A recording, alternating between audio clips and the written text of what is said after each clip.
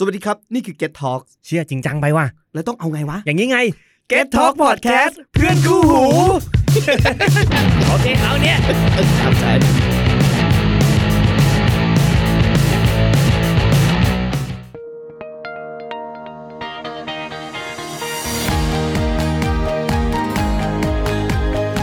Line of Plan วางแผนชีวิตคิดไม่ยากโดยพวกเรา Financial Sister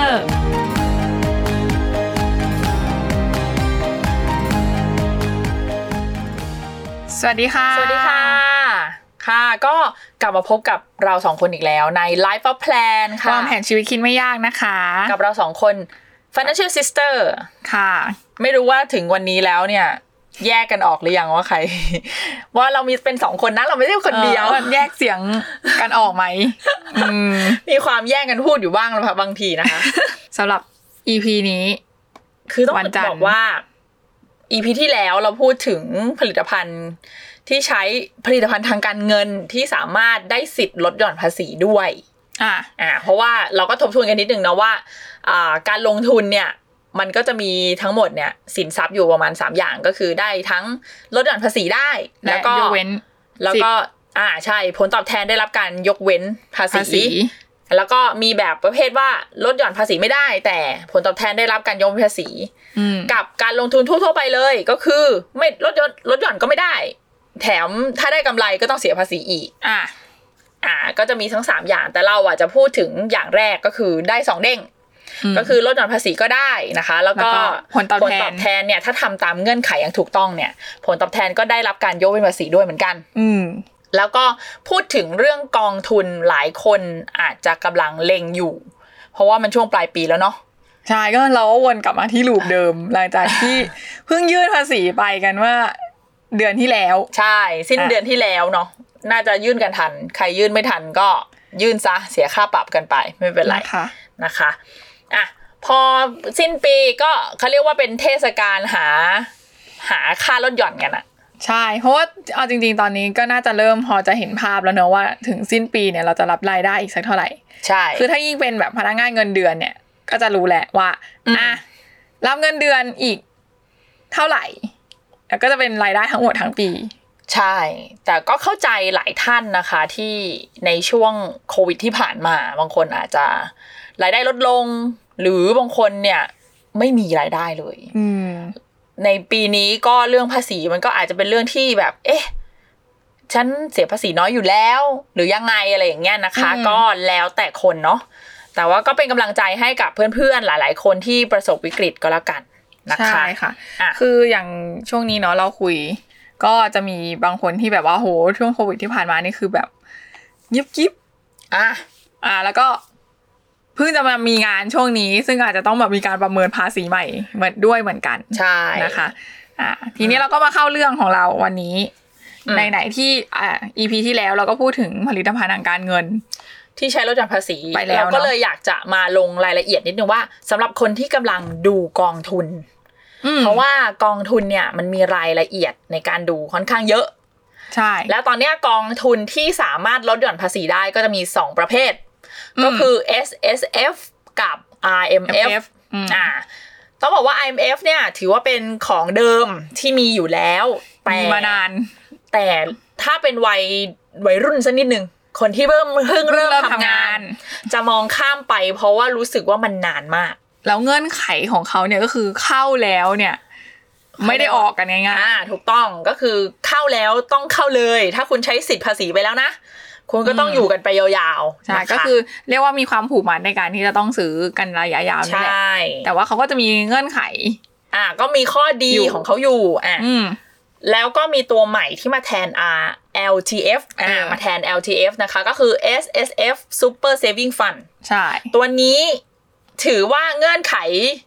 เยอะกว่า LTF แต่ก็ยังเบากว่า IMF ถูกแต่ก็ไม่ได้หมายความว่าดีกว่าเสมอไปคือเรียกว่าไงมันก็เป็นทางเลือกเดียวเพราะว่าอย่างที่บอกว่าเนี่ยมันจะผูกด้วยเงื่อนไขที่ว่าเข้าแล้วเนี่ยต้องเข้ากันไปยาวๆเข้ากันไปยาวๆจนถึงอายุ55เลยแต่พอเป็นกอง SSF เนี่ยก็คือเขาเอามาแทน LTF เนาะเขาก็เลยค่อนข้างเป็นออปชันที่คล้ายๆกันในแง่ว่าไม่ต้องเข้าแบบ เข้าแล้วเข้าเลยก็ซื้อไปตามที่ต้องการในแต่ละปีแล้วก็ตามเปอร์เซ็นต์ที่สามารถซื้อได้เนาะเราก็เลยจะมาเปรียบเทียบให้ฟังนะคะว่า S&F กับ IMF เนี่ยมันมีข้อดีที่แตกต่างกันยังไงแล้วก็มีจุดเด่นจุดด้อยที่แตกต่างกันยังไงเพื่อจะได้ดูว่าฉันควรจะซื้ออะไรดีเป็นทางเลือกเป็นข้อมูลเพื่อเป็นทางเลือกก็แล้วกันว่าซื้อฉันซื้อ S&F ดีไหมนะเพราะว่า S&F ก็10ปีเนาะแต่ว่าถ้า IMF เนี่ยมันต้องถึง55หรือว่าแต่ละกองเนี่ยมันมียังไงวันนี้เราก็จะคุยกันด้วยนะคะเรามาพูดถึงเงื่อนไขของการลดหย่อนก่อนเนาะว่าทั้ง2ตัวเนี่ยสามารถลดหย่อนได้ถึง 30% ของรายได้ทั้งปีเขาเรียกว่ารายได้พึงประเมินที่เราเคยพูดกันไปเมื่อ EP ที่แล้วที่พูดถึงการยื่นภาษีว่าอะไรคือรายได้พึงประเมินเนาะแล้วอะไรคือเงินได้สุทธิถูกต้องอันนี้รายได้พึงประเมินเขาจะคิดจากรายได้พึงประเมินได้ถึง 30% ทั้งคู่นี่คือข้อที่เหมือนกันนะคะแต่ตัว S&F เนี่ยมีขั้นสูงสุดอยู่ที่ 200,000 บาทแต่ IMF เนี่ยมีขั้นสูงสุดอยู่ที่ 500,000 บาทใช่สำหรับคนที่ซื้อ S&F เนี่ยคือเหมือนกับว่ามีสิทธิ์ลดหย่อนนะคะก็คิดง่ายๆคือว่าถ้าคุณซื้อ S&F เต็ม 200,000 แล้วเนี่ยถ้าคุณยังไม่พอลดหย่อนไม่พอยังอยากได้อยู่ยังไงก็ซื้อ S&F ไม่ได้แล้วคุณก็ต้องไปซื้ออย่างอื่นหรือคือเรียกว่าต้องซื้อ2อย่างใช่ซื้อมากกว่า1แต่ว่าก็อย่าลืมว่ามันก็จะต้องรวมกับ Provident Fund หรือว่าอย่างถ้าเป็นข้าราชการก็เรียกว่ากบข.ด้วยใช่ที่เราบอกไปว่ามันมีวงเงินรวมทุกสิ่งทุกอย่างอยู่รวมไปถึงประกันบำนาญด้วยก็คือไม่เกิน 500,000 บาทแต่คุณจะซื้อ IMF ถ้า 30% ของรายได้พึงประเมินของคุณถึง 500,000 คุณจะซื้อ IMF อย่างเดียวก็ได้ใช่คือจะเลือกอย่างใดอย่างหนึ่งก็ได้นะจริงๆแล้วหรือว่าจะแบ่งซื้อก็ได้ถ้าสมมุติว่าเขาเรียกว่ารายได้เรามีฐานค่อนข้างสูงเปอร์เซ็นต์มันได้เยอะเนาะแต่ว่าสำหรับคนที่มีงบประมาณจำกัดนิดหนึ่งอย่างเช่นบอกฉันให้ลดหย่อน100,000เลยเราก็ต้องมาเลือกแล้วจะซื้ออะไรดีใช่วันนี้เราก็มาเปรียบเทียบเพิ่มเติมนะคะก็คือเงื่อนไขนะคะ S&F ซื้อได้ 30% นะคะไม่เกิน 200,000 บาทเนาะส่วน IMF นั้นเนี่ยก็จะซื้อได้ไม่เกิน 30% แต่สูงสุดได้ถึง 500,000 ซึ่งก็ต้องรวมกับ Provident Fund เพราะส่วนใหญ่ถ้ามี Provident Fund อยู่แล้วเนี่ยเราก็ต้องตั้ง Provident Fund ไว้ก่อนเพราะเป็นหลักเพราะว่านั้นมันเป็นบังคับบริษัทเขาหักไปอยู่แล้วใช่แล้วที่เหลือถึงจะเอามาดูว่าเราจะมีสิทธิ์ลดหย่อนอะไรเพิ่มเติมตรงนั้นเนาะ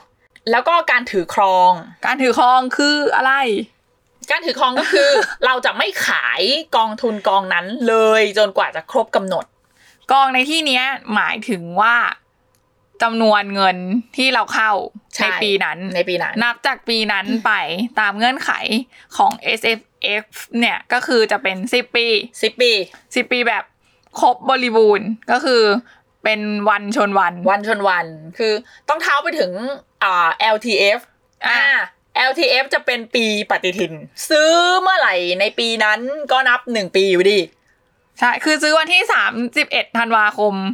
ก็คือพอขึ้น1มกราคมก็นับ1ปีแล้วนับ1ปีเลยอันนี้เขาเรียกว่าเป็นปีปฏิทินแต่ว่าถ้าบอกว่าเป็นปีบริบูรณ์ก็คือต้องเป็นวันนี้ในปีหน้าถึงจะนับให้ปีนึงใช่แล้วนะคะถ้าแล้วซึ่งอันเนี้ยเขาบอกว่าเป็น10 ปีบริบูรณ์ก็เท่ากับว่าก็ต้องเป็น10 ปีเป็นวันนี้เนี่ยอีก10 ปีข้างหน้านะคะถูกต้องถึงจะถือว่าเป็นเงื่อนไขที่ครบใช่เพราะว่าอย่าง LTF เขาเพิ่มมาจากตอนแรก5 ปีแล้วก็เพิ่มมา7 ปีเนาะแล้วก็ตอนนี้ยกเลิกไปก็มี S&F มาแทนเนี่ยก็คือจะเป็นที่10 ปีซึ่งเขาก็เป็นการดึงเงินให้อยู่ในระบบได้นานขึ้นใช่เราเองก็ถือว่าเป็นข้อดีเพราะว่ามันก็ทำให้เงินเราเนี่ยเขาเรียกว่ามันครบเซอร์เคิลอ่ะมันมีโอกาสได้กำไรมากกว่าที่เราจะฉาบฉวยเข้าๆออกๆเนาะใช่นะคะถ้าเป็น S&F เนี่ยจะต้องถือครอง10 ปีบริบูรณ์แต่ IMF จะต้องถือครองและมีการลงทุนต่อเนื่องสมมุติว่าถ้าเราเข้าตอนอายุ30เราก็จะต้องลงทุนทุกปีไปเรื่อยๆจนถึงอายุ55 ก็เท่ากับว่าต้องลงไปอีก25 ปี25 ปีต่อเนื่องนะคะแต่ว่าเขาบอกว่าสามารถเว้นได้อย่างน้อยเว้นไม่เกิน1ปีสมมติว่าเราซื้อ30อายุ31เราไม่ซื้อก็ได้แต่เราอายุ32เราต้องซื้อนะสลับกันอย่างนี้ไปเรื่อยๆเรื่อยๆก็ได้ปีเว้นปีปีเว้นปีได้หมดเลยนะคะแต่ขอให้ไปขายคืนตอน55แต่ IMF กับ S&F เนี่ยการขายคืนไม่เหมือนกันตัว S&F เนี่ยเขาจะขายเป็น first in first out ถ้าเขาเรียกในภาษา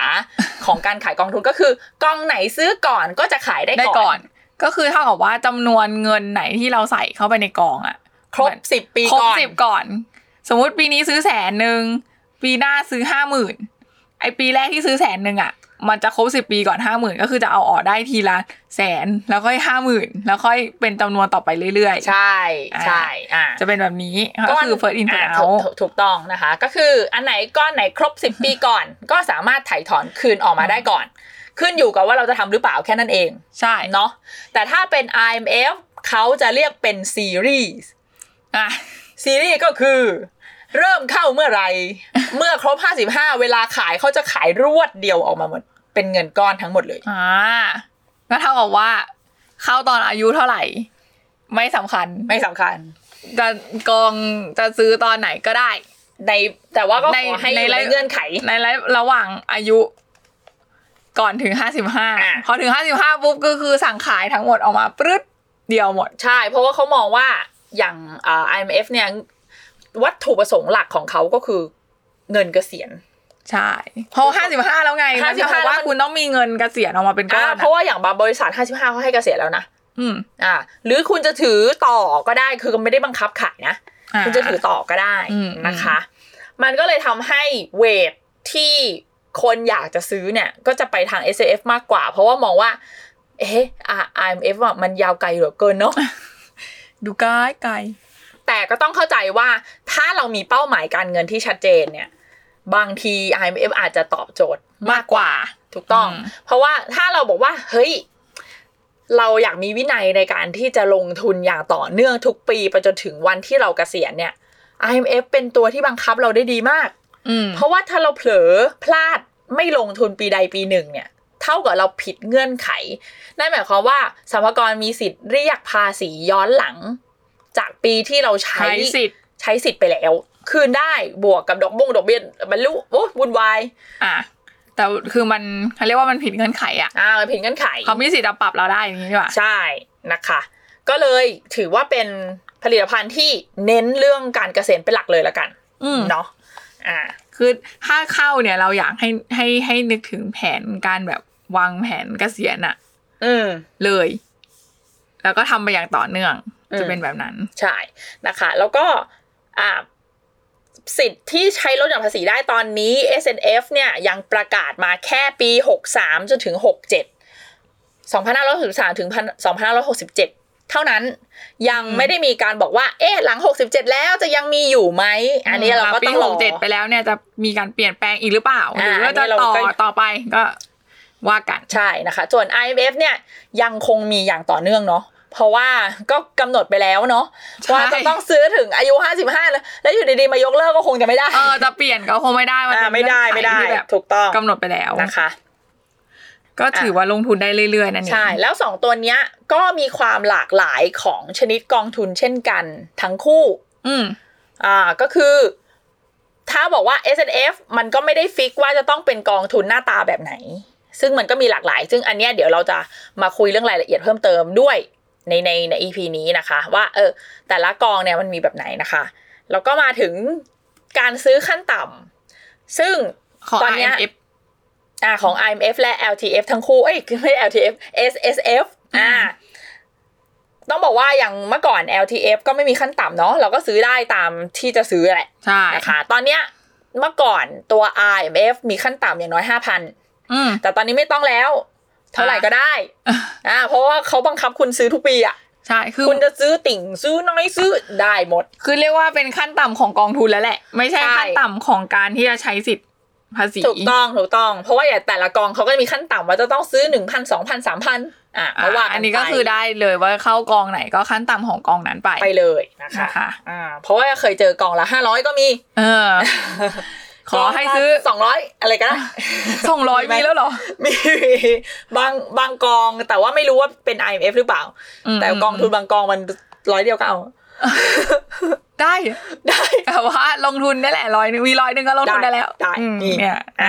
แต่ว่าพอมาพูดถึงบอกว่าถ้าเป็นคนอายุน้อยถ้าพูดถึงอายุก่อนเนาะอายุน้อยเนี่ยส่วนใหญ่เนี่ยใจเนี่ยจะเทไปทาง S&F มากกว่าดูแบบซื้อสั้นหน่อยบึ้บวาบได้ไม่บังคับหรือว่าอย่างบางคนที่ไม่ได้มีรายได้เท่ากันทุกปีเหมือนคือแบบมีรายได้ที่ขึ้นลงอะไรเงี้ยก็จะเลือกเป็น S&F เพราะว่าไม่จำเป็นต้องซื้อทุกปีต่อเนื่องซื้อมากซื้อน้อยซื้อเท่าไหร่ก็ได้ไม่ได้ว่ากันแต่เอาจริงๆนะถ้ามันขั้นต่ำของกองได้1,000-2,000ก็ซื้อไปเถอะซื้อได้เถอะไม่ได้ครั้งไม่ได้มีผลอะไรแบบมากมายขนาดนั้นใช่เพราะว่าคนที่ซื้อกองทุนเพื่อลดหย่อนภาษีเอาจริงๆถ้าวัตถุประสงค์แบบหลับหูหลับตาซื้อแบบว่าเพื่อลดหย่อนภาษีจริงๆเขาก็ไม่ได้แคร์หรอกว่าจะซื้อเท่าไหร่ก็แค่ซื้อไปตามเงื่อนไขเท่านั้นเองนะคะแต่ถ้าคุณบอกว่าเฮ้ยอยากจะเอาส่วนเนี้ยมาเป็นแผนการเงินของตัวเองด้วยในอนาคตอันเนี้ยเราก็ต้องอาจจะต้องวางแผนหน่อยว่าเราจะซื้อทุกเดือนไหม2เดือนครั้งไหมหรือจัดสรรเงินยังไงอะไรอย่างเงี้ยอันนี้ก็คือเป็นรายละเอียดของคนที่คิดแตกต่างกันที่แบบ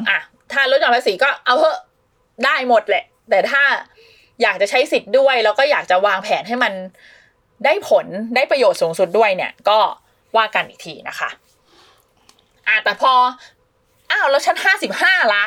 มันมีคำถามว่าถ้าเด็กอายุน้อยเนี่ยแน่นอนมันก็ต้องถือครองไปจนถึงอายุ55แต่ว่าอายุ55แล้วหรือว่าบางคนบอก50แล้วหรือว่า45แล้วมันก็10ปีเท่ากันนึกออกไหมอันนี้จะเวทยังไงดีถ้าพูดถึง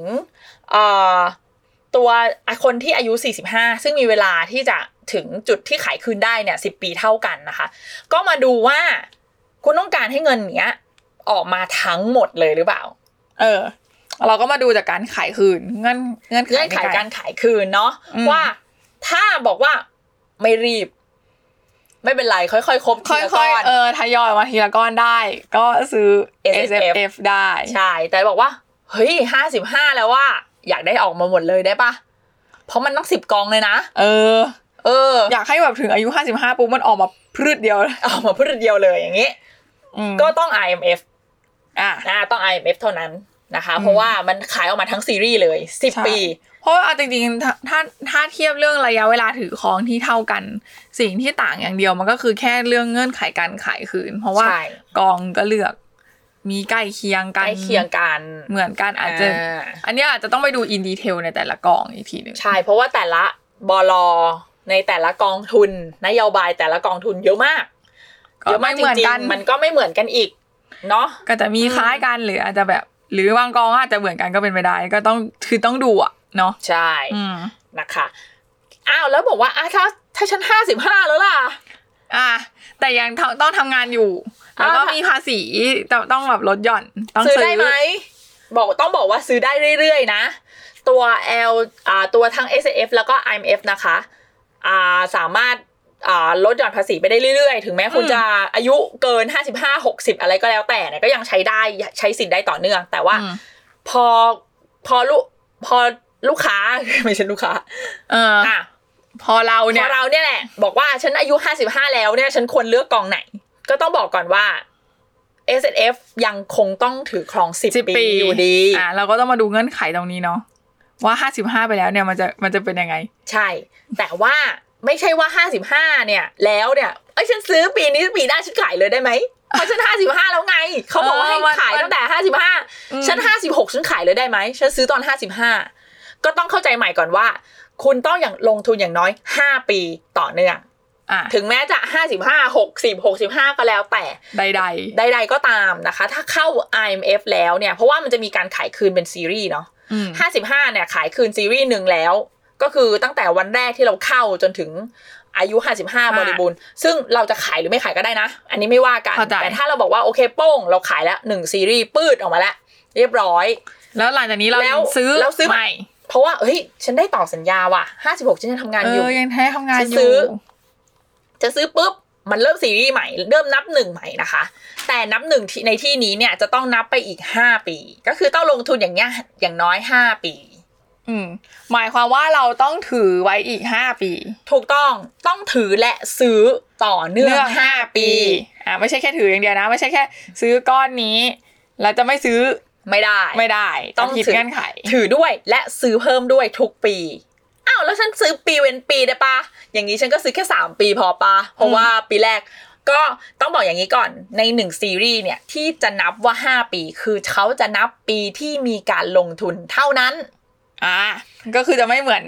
อนก่อนหน้านี้นะใช่ไม่เหมือนก่อนหน้านี้ก็คือซื้อปีเป็นปีเพราะยังไงมันเกิน5ปีอยู่แล้วก็เท่ากับว่าคือบังคับให้ซื้อ5ปีใช่บังคับให้ซื้อ5ปีซื้อต่อเนื่อง5ปีหรือไม่ต่อเนื่องก็ได้เพราะมันปีเป็นปีได้เนาะแต่ต้องนับปีที่มีการลงทุนให้ครบ5ปีก่อนถึงจะขายได้แล้วเวลาขายเขาก็จะขายเป็นซีรีส์อีกเหมือนกันเท่ากับว่าอยากจะปีเว้นปีก็ได้แหละแต่ว่าเขาก็จะนับให้ได้ถึงว่าเราใส่เงินเข้าไป5ครั้งอ่ะถูกต้องแล้วอย่างนี้พูดอย่างนี้ก่อนแต่แล้วถ้าฉันอายุ50แล้วซื้อปีเว้นปีครบ55ขายคืนได้ไหมไม่ได้เหมือนกันนะเพราะว่าเท่ากับว่าเราลงไปแค่3ปีเนาะเราจะต้องลงเพราะเขาต้องบอกว่าปีที่เขานับเนี่ยเขานับเฉพาะปีที่ลงทุนเท่านั้นปีที่ลงทุนต้องเกิน5ปีแล้ววันที่ขายอายุต้องเกิน55มีดีเทลเยอะแยะไม่ใช่ว่าแบบไม่ใช่แบบเผลอนะมันเผลอจริงๆนะเช่น50แล้วซื้อแบบปีเว้นปีแล้ว55ขายไม่ได้เพราะมันจะไม่ถึง5นะปีที่ลงทุนเนี่ยต้องอย่าลืมว่าต้องใส่เงินให้ครบ5ครั้งก่อนได้แล้วก็อายุ55ใช่เนี่ยแหละมันมีเงื่อนไขตรงนี้ที่หลายคนอาจจะเฮ้ยเอาเหรอไม่เห็นรู้เลยอะไรเงี้ยแล้วก็ไปขายมันออกมาใช่เพราะว่าถ้าเราลงทุนตอนอายุไม่มากนักเนี่ยยังไงมันเกินอยู่แล้วใช่5ครั้งถ้าแบบทำเพิ่งกับ30กว่าอะไร40บางมันมีโอกาสจะครบ5ครั้งอ่ะได้อยู่แล้วแหละใช่แต่ถ้าที่ใกล้ๆเนี่ย50กว่าอะไรเงี้ยแบบนั้นเนาะก็เลยต้องศึกษาให้ดีเพราะว่าถ้าเกิดว่าผิดเงื่อนไขมาค่อนข้างวุ่นวายเลยทีเดียวเพราะว่าเขาย้อนหลังกันงงเลยย้อนหลังกันมึนเลยย้อนหลังไอ้ภาษีที่เราลดหย่อนไปเนี่ยเขาเอามาคิดรวมหมดเลยนะใช่แถมเราโดนปรับอีกต่างหากใช่มันมีดอกเบี้ยปรับอีกซึ่งก็คือก็ต้องเจรจากันปวดหัวค่อนข้างเยอะใช่นะคะไหนๆเราใช้สิทธิภาษีเนี่ยเราก็ต้องรู้เงื่อนไขที่แท้จริงเพื่อใช้ได้อย่างแม่นยำพอเราพูดถึงกองทุนใช่ไหมคะทั้ง S&F แล้วก็ RMF เนาะค่ะตอนเนี้ยเราในใจหลายคนอาจจะฟังแล้วอาจจะรู้ฉันจะเลือกอะไรละดูแล้วว่าเฮ้ยฉันลง S&F ดีกว่าเพราะมันเหมาะกับฉันขายอะไรอยากจะรับเงื่อนไขอะไรอย่างนี้ลง RMF ก็โอเคเริ่มเลือกได้แล้วว่าเราจะลงอันไหนในงบที่จำกัดของเราเนาะสมมติว่าถ้าเรามีเงินก้อนหนึ่งที่ตั้งใจว่าจะเอาไว้ซื้อกองทุนเพื่อลดหย่อนภาษีแล้วเรายังเลือกไม่ได้ว่าเราจะซื้อ S&F หรือ IMF ดีฟังมาถึงตรงนี้แล้วอาจจะพอมีในใจแล้วทีเนี้ยสิ่งที่ต้องเลือกเพิ่มเติมจากการเลือกเงื่อนไขข้างต้นแล้วใช่แต่ว่าถ้าให้จริงๆอันนี้มันเหมือนว่าเราเป็นเบื้องต้นก็แล้วกันให้เราพอที่จะมีอะไรในหัวไปคุยกับพนักงานธนาคารที่เขาจะแนะนำโดยดีเทลละเอียดอีกทีนึงอย่างน้อยเรามีในใจว่าโอเคฉันจะซื้ออันนี้นะแล้วเขามาแนะนำเพิ่มเติมแล้วเราก็จะได้เข้าใจเพิ่มขึ้นใช่นะคะก็ถือว่าเป็นรายละเอียดเบื้องต้นที่จะเอาไปคุยกับเขาเรียกว่าผู้แนะนำการลงทุนที่อยู่หน้าเคาน์เตอร์ของบล.ต่างๆใช่หรือใครก็ตามหรือตัวแทนขายหรือใครก็ตามนะคะที่จะเราสามารถจะซื้อกองทุนกับเขาได้เนาะใช่ค่ะเราก็เลยอยากจะมาพูดรายละเอียดนิดหน่อยว่าในกองทุนเนี่ยแต่ละชนิดเนี่ยมันต่างกันยังไงมันมีความต่างกันยังไงเขาจะจัดประเภทไว้ทั้งหมดเนี่ย8ประเภทซึ่งจริงๆมันก็รวมถึงกองทุนอื่นๆที่อยู่ในตลาดด้วยนะมันไม่ได้เกี่ยวกับแค่คือจริงๆเนี่ยไอ้เรื่องประเภทกองทุนเนี่ยสามารถดูได้ทั้งตลาดแหละ าเป็นกองทุนเราสามารถไปดูได้มันก็จะแบ่งอย่างเงี้ยแหละทั้งหมดทั้งมวลนะไม่ใช่แค่ SFF แล้วก็ไม่ใช่แค่ IMF ก็คือเรียกว่าถ้าอยากจะซื้อกองทุนอะไรใดๆเนี่ยก็คือสามารถดูใน8ประเภทนี้นั่นแหละได้เลยใช่นะคะก็คือเดี๋ยวก็ต้องบอกว่าอย่างตัว IMF เองเลยเนี่ยมันก็จะมีทั้งลงทุนในตราสารหนี้นะคะตราสารทุนแล้วก็ตราสารผสมแล้วก็รวมไปถึงตราสารต่างประเทศซึ่งตัว S&F เองก็คือจะคล้ายๆกันเหมือนกันเนาะเราก็เลยมาแนะนำเบื้องต้นในเรื่องของกองทุนแบบ8ประเภทที่เขาแบ่งตามความเสี่ยงตั้งแต่1ถึง8เนี่ยหมายความว่าความเสี่ยงในระดับตั้งแต่1จนถึงความเสี่ยงระดับ8ถูกต้องไม่ใช่ความเผ็ดนะ เคยแบบไปกินอะไรนะข้าวแกงกะหรี่แล้วเรื่องระดับความเผ็ดนะเรื่องความเยอะของข้าวอันนี้ไม่เกี่ยวแต่อันนี้เป็นระดับของความเสี่ยงนะคะใช่ซึ่งที่เราเคยบอกไปเนอะว่าเวลาเราจะลงทุนเนี่ยให้ไปทำแบบทดสอบความเสี่ยงซึ่งจริงๆเนี่ยเดี๋ยวตอนไปซื้อในหน้าธนาคารเขาก็จะมีให้เราทำใช่เพื่อที่จะให้เราเลือกซื้อกองทุนที่เหมาะสมกับความเสี่ยงที่เรารับได้ใช่มันเป็นเหมือนข้อบังคับเลยทีเดียวซึ่งบางทีเนี่ยอาจจะกลายเป็นว่าคิดว่าจะซื้อนี้แต่ไม่ทำจริงๆแล้วก็อาจจะซื้อไม่ได้ก็ได้นะเพราะว่าเรารับความเสี่ยงไม่ไหวถูกต้องอันนี้ก็ต้องไปทำกันหน้าธนาคารกันดูนะคะใช่ค่ะเพราะว่าเดี๋ยวนี้ซื้อกองทุนเนี่ยสะดวกสบายขึ้นเยอะเลยเนาะสะดวกได้ไม่ใช่แค่บล.ที่เป็นของธนาคารอย่างเดียวที่ขายก็จะมีพวกตระกูลแบบเขาเรียกว่าฟันซูเปอร์มาร์ททั้งต่างๆเดี๋ยวนี้เรามีความแบบเทคโนโลยีใช่ก็คือเป็นบริษัทจัดการหลักทรัพย์นะคะเป็นบริษัทหลักทรัพย์เนาะที่ไปรวบรวมกองทุนมาจากบล.ต่างๆมาให้เราซื้อได้แบบ one stop service ก็มีหลายที่เหมือนกันนะคะอันนี้ก็คือเป็นข้อดีนะที่รู้จักก็น่าจะมีของฟิลิปเนาะหรือว่าอย่างฟิโนมิน่าอย่างเงี้ยนะคะเขาก็เหมือนกับว่าคัดมาให้เลยเราก็ไปเลือกซื้อได้เลยคือไม่สมมติว่าถ้าเราจะซื้อของธนาคารไหนเนี่ยเราก็ต้องเดินเข้าธนาคารนั้นเนาะหรือแม้หรือว่าแต่ว่าบล.ที่ไม่ใช่ธนาคารเราก็ต้องไปซื้อกับเขามันก็จะต้องแยกนู่นแยกนี่แต่เดี๋ยวนี้ก็คือเป็นลักษณะเขาเรียกว่าฟันซูเปอร์มาร์ทจริงๆก็คือเหมือนประมาณว่ากดซื้อในแอปอะไรอย่างเงี้ยใช่เหมือนซื้อของออนไลน์ก็เลือกง่ายเดินไปประมาณนี้นะคะโอเคมาพูดถึงระดับความเสี่ยง8ระดับกันก่อนระดับที่1เนี่ยก็คือเขาเรียกว่าเป็นกองทุนรวมตลาดเงินในประเทศถามก่อนว่าตลาดเงินคืออะไรตลาดเงินคืออะไร ก็คือเป็นตราสารหนี้ชนิดหนึ่งที่มีการซื้อขายกันแบบตลอดเวลาคือสัญญาตราสารหนี้ชนิดเนี้ยมันจะอายุไม่เกิน1ปีฉะนั้นมีการซื้อขายอยู่ตลอดเวลาตึ๊ดๆๆๆเกี่ยวกับค่าเงินเนี่ยแหละของเราเนี่ยเนี่ยกองทุนเป็นเขาเรียกว่าเป็นเงินกู้ระยะสั้นมากคือต้องบอกว่าพอมัน1ปีเนี่ยในกองเนี่ยมันจะมีหลายมากเลยฉะนั้นมันมีการซื้อขายอยู่ตลอดเวลาทุกวันถ้าใครซื้อหรือเคยลงทุนในแบบไปซื้อกองทุนชนิดเนี้ยส่วนใหญ่คนที่ซื้อกองทุนชนิดเนี้ยก็เหมือนเป็นที่พักเงินเพราะว่ามันก็ความเสี่ยงต่ำแล้วก็ได้ดอกเบี้ยไม่เยอะมาก 1% นิดๆ 2% ไม่เกินนี้อยู่แล้ว 2% นี่หรูหรามากหรูหรามาเห่ามากเขาเรียกว่าแล้วถ้าเรามีการสมัยก่อนต้องเอาบุ๊กเนาะ ซื้อตั้งแต่สมัยเอาบุ๊กต้องแบบว่าเอาเหมือนไปเอาบุ๊กไปอัพเดี๋ยวนี้ไม่ต้องเดี๋ยวนี้เขาแอปเราจะเห็นคือบอกว่าเมื่อก่อนเอาบุ๊กเนี่ยถ้าเรียกว่าเป็นตราสารเงินมันจะตัวเลขกระดิกทุกวันเลยบวกทุกวันเล็กเดี๋ยวนี้ก็เปิดแอปได้เปิดแอปว่าพรุ่งนี้ไม่ใช่เมื่อวานเท่านี้วันนี้ขึ้นหน่อยอย่างเงี้ยก็เป็นกองทุนที่มีความเสี่ยงต่ำที่สุดนะคะแต่ว่าพอความเสี่ยงต่ำเนี่ยผลตอบแทนที่คาดหวังก็ต่ำไปด้วยเนาะนะคะสำหรับคนที่ไม่อยากให้รู้สึกว่าเงินต้นหายเลยหรือว่ามีพอทำออกมาแล้วฉันรับความเสี่ยงอะไรไม่ได้เลย รู้สึกแบบเครียดเหลือเกินฉันอยากจะฝากเงินไว้ในบัญชีออมทรัพย์ซะด้วยซ้ำแต่มันก็ไม่ได้สิทธิภาษีอะไรใดก็แนะนำให้เลือกกองนี้เพราะว่าเสี่ยงต่ำที่สุดแล้วนะก็แทบจะใกล้เคียงกับแบบเซฟวิ่งธรรมดาเลยทีเดียวนะคะ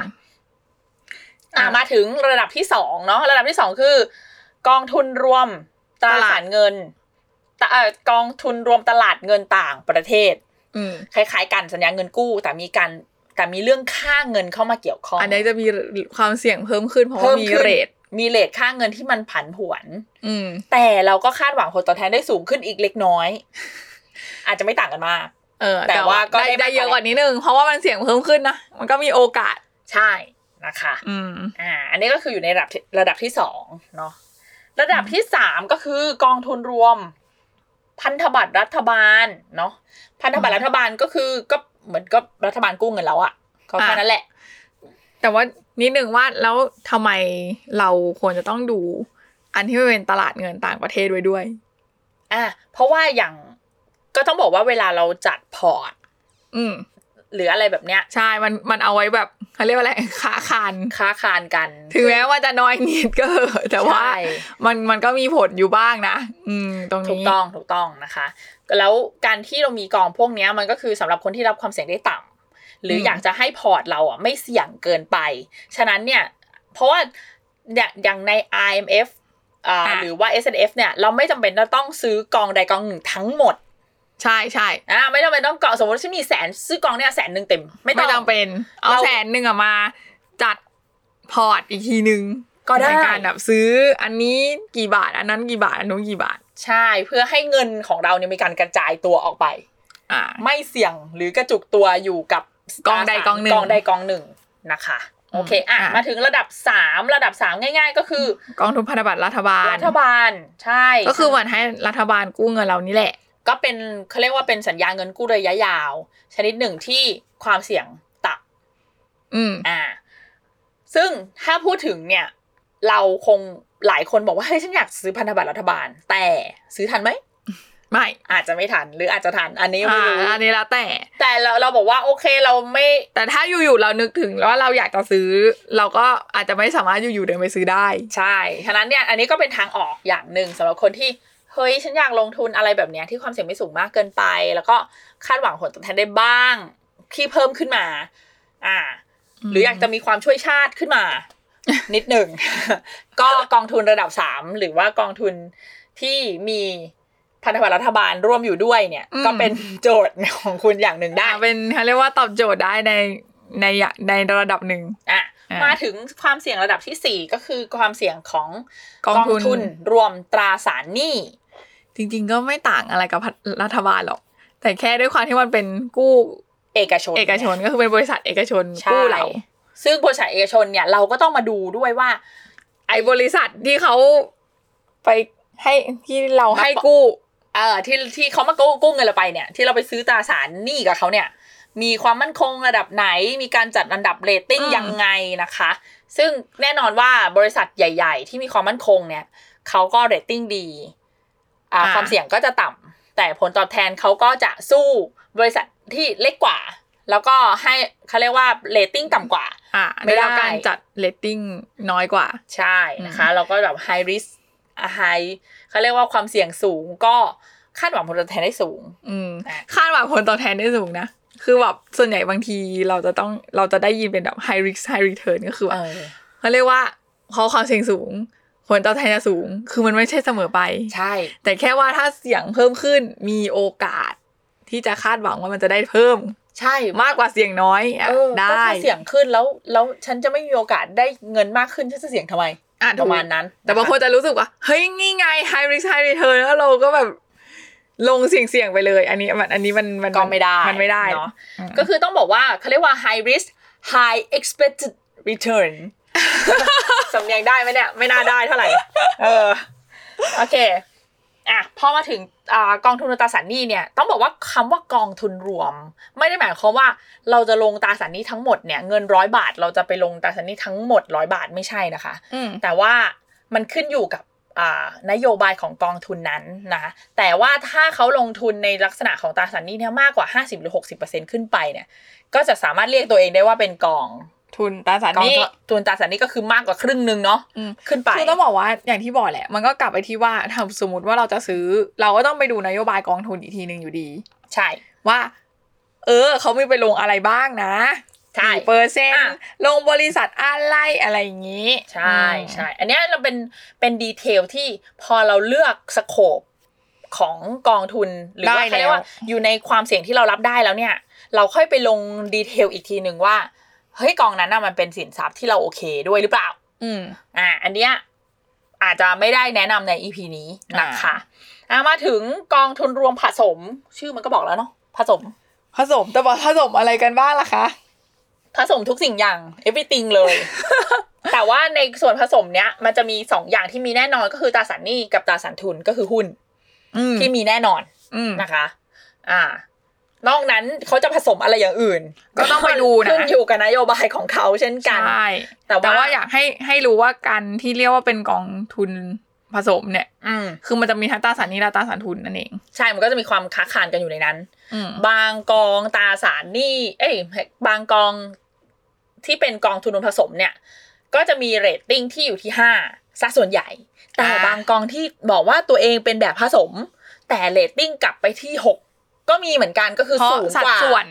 ใช่มันคือแต่ละปีหรือแต่ละนโยบายคือหรือว่าเขาเรียกว่าทีมงานที่บริหารกองทุนเนี่ยนะเขาก็จะมีนโยบายที่แตกต่างกันฉะนั้นเนี่ยเราก็ต้องดู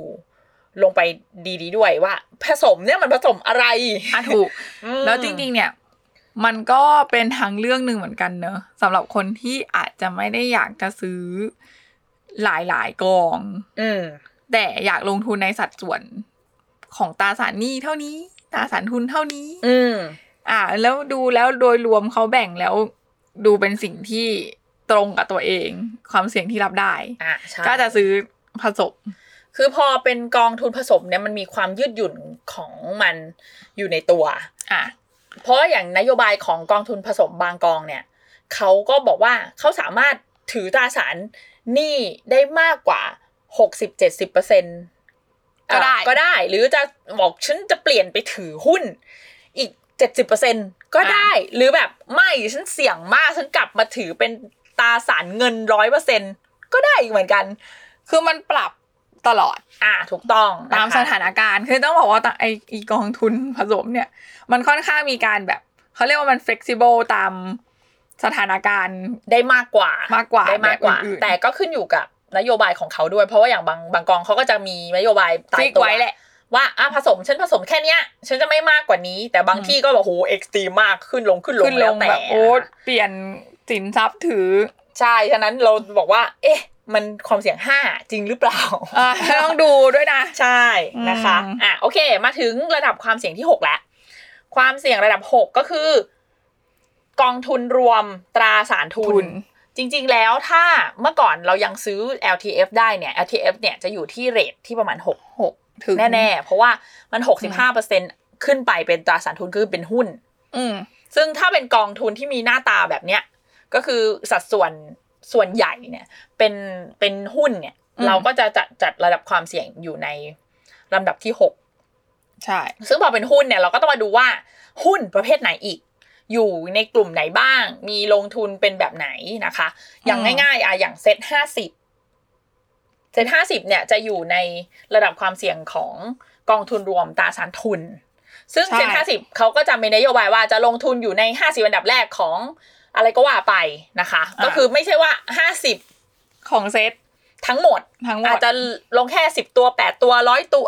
ไม่100เกิน100นี่เกิน100เกินต้อง50เขาเรียกว่าแค่10 20เป็นจำนวนใน5ที่อยู่ใน1ถึง50เนี้ยเดี๋ยวฉันเลือกเองเราก็ต้องไปดูว่าเขาไปเลือกอะไรมาใช่แล้วในกองทุนเนี่ยนะคะเขาก็จะไม่ได้ให้เราดูรายละเอียดว่าเขาลงทุนในหุ้นตัวไหนทั้งหมด 100% หรอกเขาจะดูว่า5อันดับแรก5อันดับแรกอะไรอย่างเงี้ยก็จะมีโชว์อยู่ในเขาเรียกว่าเป็นฟันแฟกชีทฟันแฟกชีทคืออะไรเนาะก็เรียกว่าเหมือนเป็นใบโฆษณาเป็นหนังสือชี้ชวนอะชี้ชวนว่าอันนี้นะอันนี้ชี้ชวนชี้และชวนมาลงทุนประมาณนั้นเนาะเดี๋ยวต้องมี EP สอนอ่านฟันแฟกชีทด้วยไหมอาจจะต้องมีบ้างเล็กน้อยนะคะความเสี่ยงระดับที่7คือกองทุนรวมหมวดตามหมวดอุตสาหกรรมคือต้องบอกว่าถ้าเป็นระดับ6เนี่ยมันมีความหลากหลายสมมติว่าเซ็ต50ก็คือหลากหลายถูกไหมหรือว่าเขาจะไปลงทุนในหุ้นเนี่ยบางทีเขาก็ไม่ได้กระจุกตัวอยู่ใน อุตสาหกรรมใดอุตสาหกรรมหนึ่งเข้าใจก็คือก็จะหลากหลายอ่ะค่อนข้างเปิดกว้างหลายตัวที่ไม่ได้อยู่ในกลุ่มเดียวกันแต่พอระดับ7เนี่ยก็คือตามหมวดอุตสาหกรรมก็คือลงเป็นกลุ่มสโคปลงไปว่าเช่นกลุ่มโรงพยาบาลกลุ่มเฮลอะไรเงี้ยสุขภาพก็จะเป็นหมวดโรงพยาบาลยารักษาโรคการดูแลอุปกรณ์ทางการแพทย์อะไรก็ว่าไปก็จะกลุ่มพลังงานก็แบบน้ำมันก๊าซธรรมชาติอะไรโซลาร์เซลล์อะไรก็ว่าไปอันนี้คือเราก็ยกตัวอย่างเนาะหรือว่าให้เข้าใจว่าไอการแยกหมวดอุตสาหกรรมเนี่ยมันคือมันเป็นประมาณนี้ก็คือกระจุกตัวอยู่ในสินทรัพย์หน้าตาเดียวกันคือต้องบอกสมมติถ้าน้ำมันมันก็คือจะพูดก็คือพลังงานสมมติพลังงานเนี่ยบางทีลงอยู่ในแบบปตท.บ้างจากอะไรที่มันไทยออยล์อะไรเงี้ยนึกออกไหมคือแบบอยู่ในกลุ่มเดียวกันหมดเลยก็คือไม่ได้แยกกันนะคะเช่นแบบอาหารอย่างเงี้ยมันก็จะเป็นกลุ่มที่เป็นอาหารเหมือนกันผลิตอาหารเหมือนกันใช่ประมาณนั้นซึ่งมันก็เลยมีทำไมอันนี้คือหิวนึกถึงอาหารหิวคือมันก็เลยเขาเรียกว่าความเสี่ยงมันเพิ่มขึ้นเพราะว่า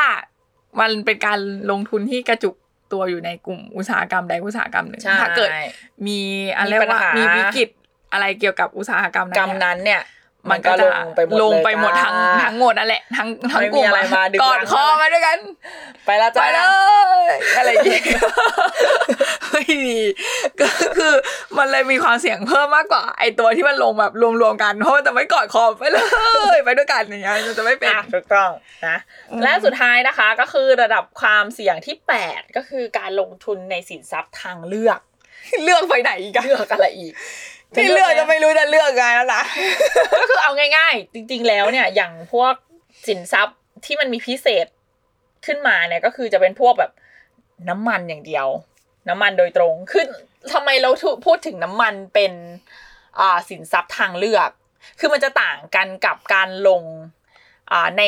บริษัทที่ผลิตน้ำมันแต่ถ้าเราลงที่มันเป็นเกี่ยวกับดัชนีราคาน้ำมันเลยอะไรแบบเนี้ยก็จะโหดร้ายขึ้นไปอีกระดับหนึ่งนะคะส่วนทองคำครับทองคำเราก็จะทราบกันดีว่ามันมีความผันผวนอยู่มากมายเนาะหลายคนเคยติดดอยตอนนี้อาจจะลงจากดอยแล้วหรือกลับไปติดใหม่เนาะดอยทองคำเนี่ยมันเป็นเรื่องที่เจ็บปวดช้ำใจหลายคนเขาเรียกว่าเป็นเส้นทางแห่งตำนานใช่ทุกคนต้องเขาเรียกว่าต้องเดินเส้นทางนี้ดู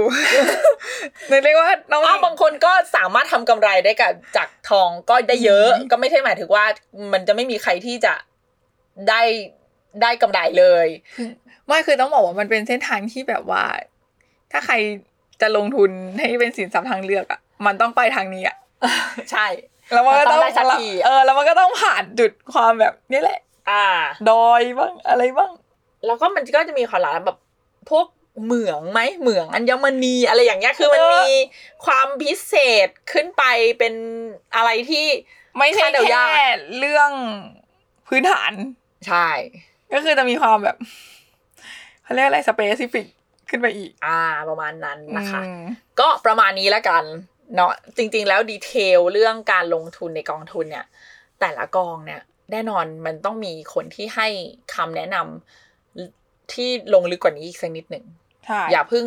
เขาเรียกว่าตัดสินใจอะไรรวดเร็วแบบว่าซื้อตามอะไรเงี้ยคือย้ำเสมอเนาะเวลาซื้อเนี่ยก็ให้แบบศึกษาให้ดีว่าสิ่งที่เราซื้อสินทรัพย์อันนั้นมันคืออะไรเนาะอย่างอันเนี้ยก็คือเป็นประเภทคร่าวๆให้รู้สึกว่าเราอยากจะซื้อแบบไหนแล้วก็ไปดูอีกทีนึงว่าในหมวดเนี้ยของความเสี่ยงระดับเนี้ยมันมีกองแบบไหนบ้างเพราะถ้าเริ่มต้นที่เราจะซื้อจริงๆนะคะเขาก็จะมีเขาเรียกว่าเอกสารที่จะให้เรากรอกรายละเอียดของเราเองแล้วก็มีเขาเรียกว่า risk profile ก็คือการทดสอบการรับความเสี่ยงพอเราสโคปเข้ามาปุ๊บเนี่ยเราจะรู้แล้วว่าอย่างเราเนี่ยน่าจะรับความเสี่ยงได้ประมาณนี้เขาก็จะมีกองออกมาให้เลือกว่าเฮ้ยถ้าคุณรับความเสี่ยงได้ประมาณนี้กองที่คุณที่จะเลือกลงทุนได้เนี่ยก็จะมีตั้งแต่1 2 3 4 5ก็ว่ากันไปนะคะแล้วก็มาถึงเรื่องรายละเอียดว่าเราชอบด้วยหรือเปล่า ชอบว่าฉันชอบหมวดนี้ฉันชอบหมวดนั้นอะไรก็ว่ากันไปใช่มันก็เป็นรายละเอียดที่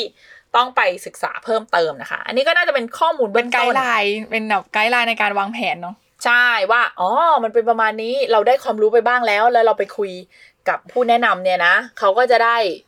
เราก็จะได้คุยกันภาษาเดียวกันใกล้เคียงกันใช่แล้วเขาก็จะได้เลือกมาให้เราได้ถูกให้เราดูได้แบบถูกใจเราโอเคฉะนั้นวันนี้เราก็น่าจะเข้าใจเรื่อง S&F นะคะกับ IMF แล้วก็รู้ถึงประเภทความเสี่ยงของกองทุน8ระดับไปแล้วใช่เนาะแล้วก็เดี๋ยวยังไงก็ฝากติดตาม Line of Plan ของเรานะคะ ติดตามกันต่อเนื่องนะคะเนาะเราก็ยังเราก็แอบเห็นว่าช่วงนี้มีคนมากดไลค์เพจเราเพิ่มขึ้นสักประมาณ 2-3 คนเราก็ดีใจแล้วนะดีใจแล้วจริงๆก็มีกล่าวสวัสดีทุกคนนะคะว่าเราเห็นนะคะว่าเราก็ไม่รู้ว่าที่มีใครที่มาจากเพจตามไปฟังแล้วก็จะมีหลายคนที่มาจากฟังแล้วตามมาติดตามเพจก็มีเหมือนกันมีคอมเมนต์มาเหมือนกันว่าตามมาจาก Spotify อะไรอย่างเงี้ยโอ้ก็ดีใจแล้วเรามีความสุขมากทีเดียวเลยเชียวใช่ค่ะยังไงก็ฝากติดตามต่อไปนะคะ เดี๋ยวจะเอาแผนอื่นมาลงอะไรอาจจะมีแบบนอกเรื่องนอกราวบ้างเนาะเราจริงๆเราก็พูดเรื่องการเงินมาตลอดเลยเนาะจริงเราอยากจะมีแพลนอะไรที่มันรีแลกซ์กว่านี้มากเหมือนกันจริงๆก็เสนอกันมาได้นะคะว่าอยากมีรู้แผนอะไรกันบ้างที่เราพูดถึงเรื่องการเงินเป็นหลักเพราะว่าเรารู้สึกว่าทุกแผนเนี่ยมันต้องมีเรื่องเงินมาเกี่ยวข้องต้องใช้ตังค์ต้องใช้ตังค์แหละแต่ว่าเราอาจจะ EP ต่อๆไปเราอาจจะมีเนื้อหาที่เบาสมองกว่านี้ถ้าสมมุติว่าชอบนะคะหรือว่าถ้าชอบที่มันเป็นสาระก็แนะนำได้ก็บอกได้เราก็เป็นคนที่มีสาระอยู่เหมือนกันจริงค่อนไปทางจริงจังเนี่ยเยอะทีเดียวเชียวแหละเนาะนะถ้าใครอยากแบบว่าอาจจะอยากได้แบบเนื้อหาที่มันดูแคชชวลแล้วก็คุยเล่นกันมากกว่านี้ก็นำเสนอกันมาได้นะคะทุกคนโอเคสำหรับ EP นี้ขอบคุณมากนะคะยังไงก็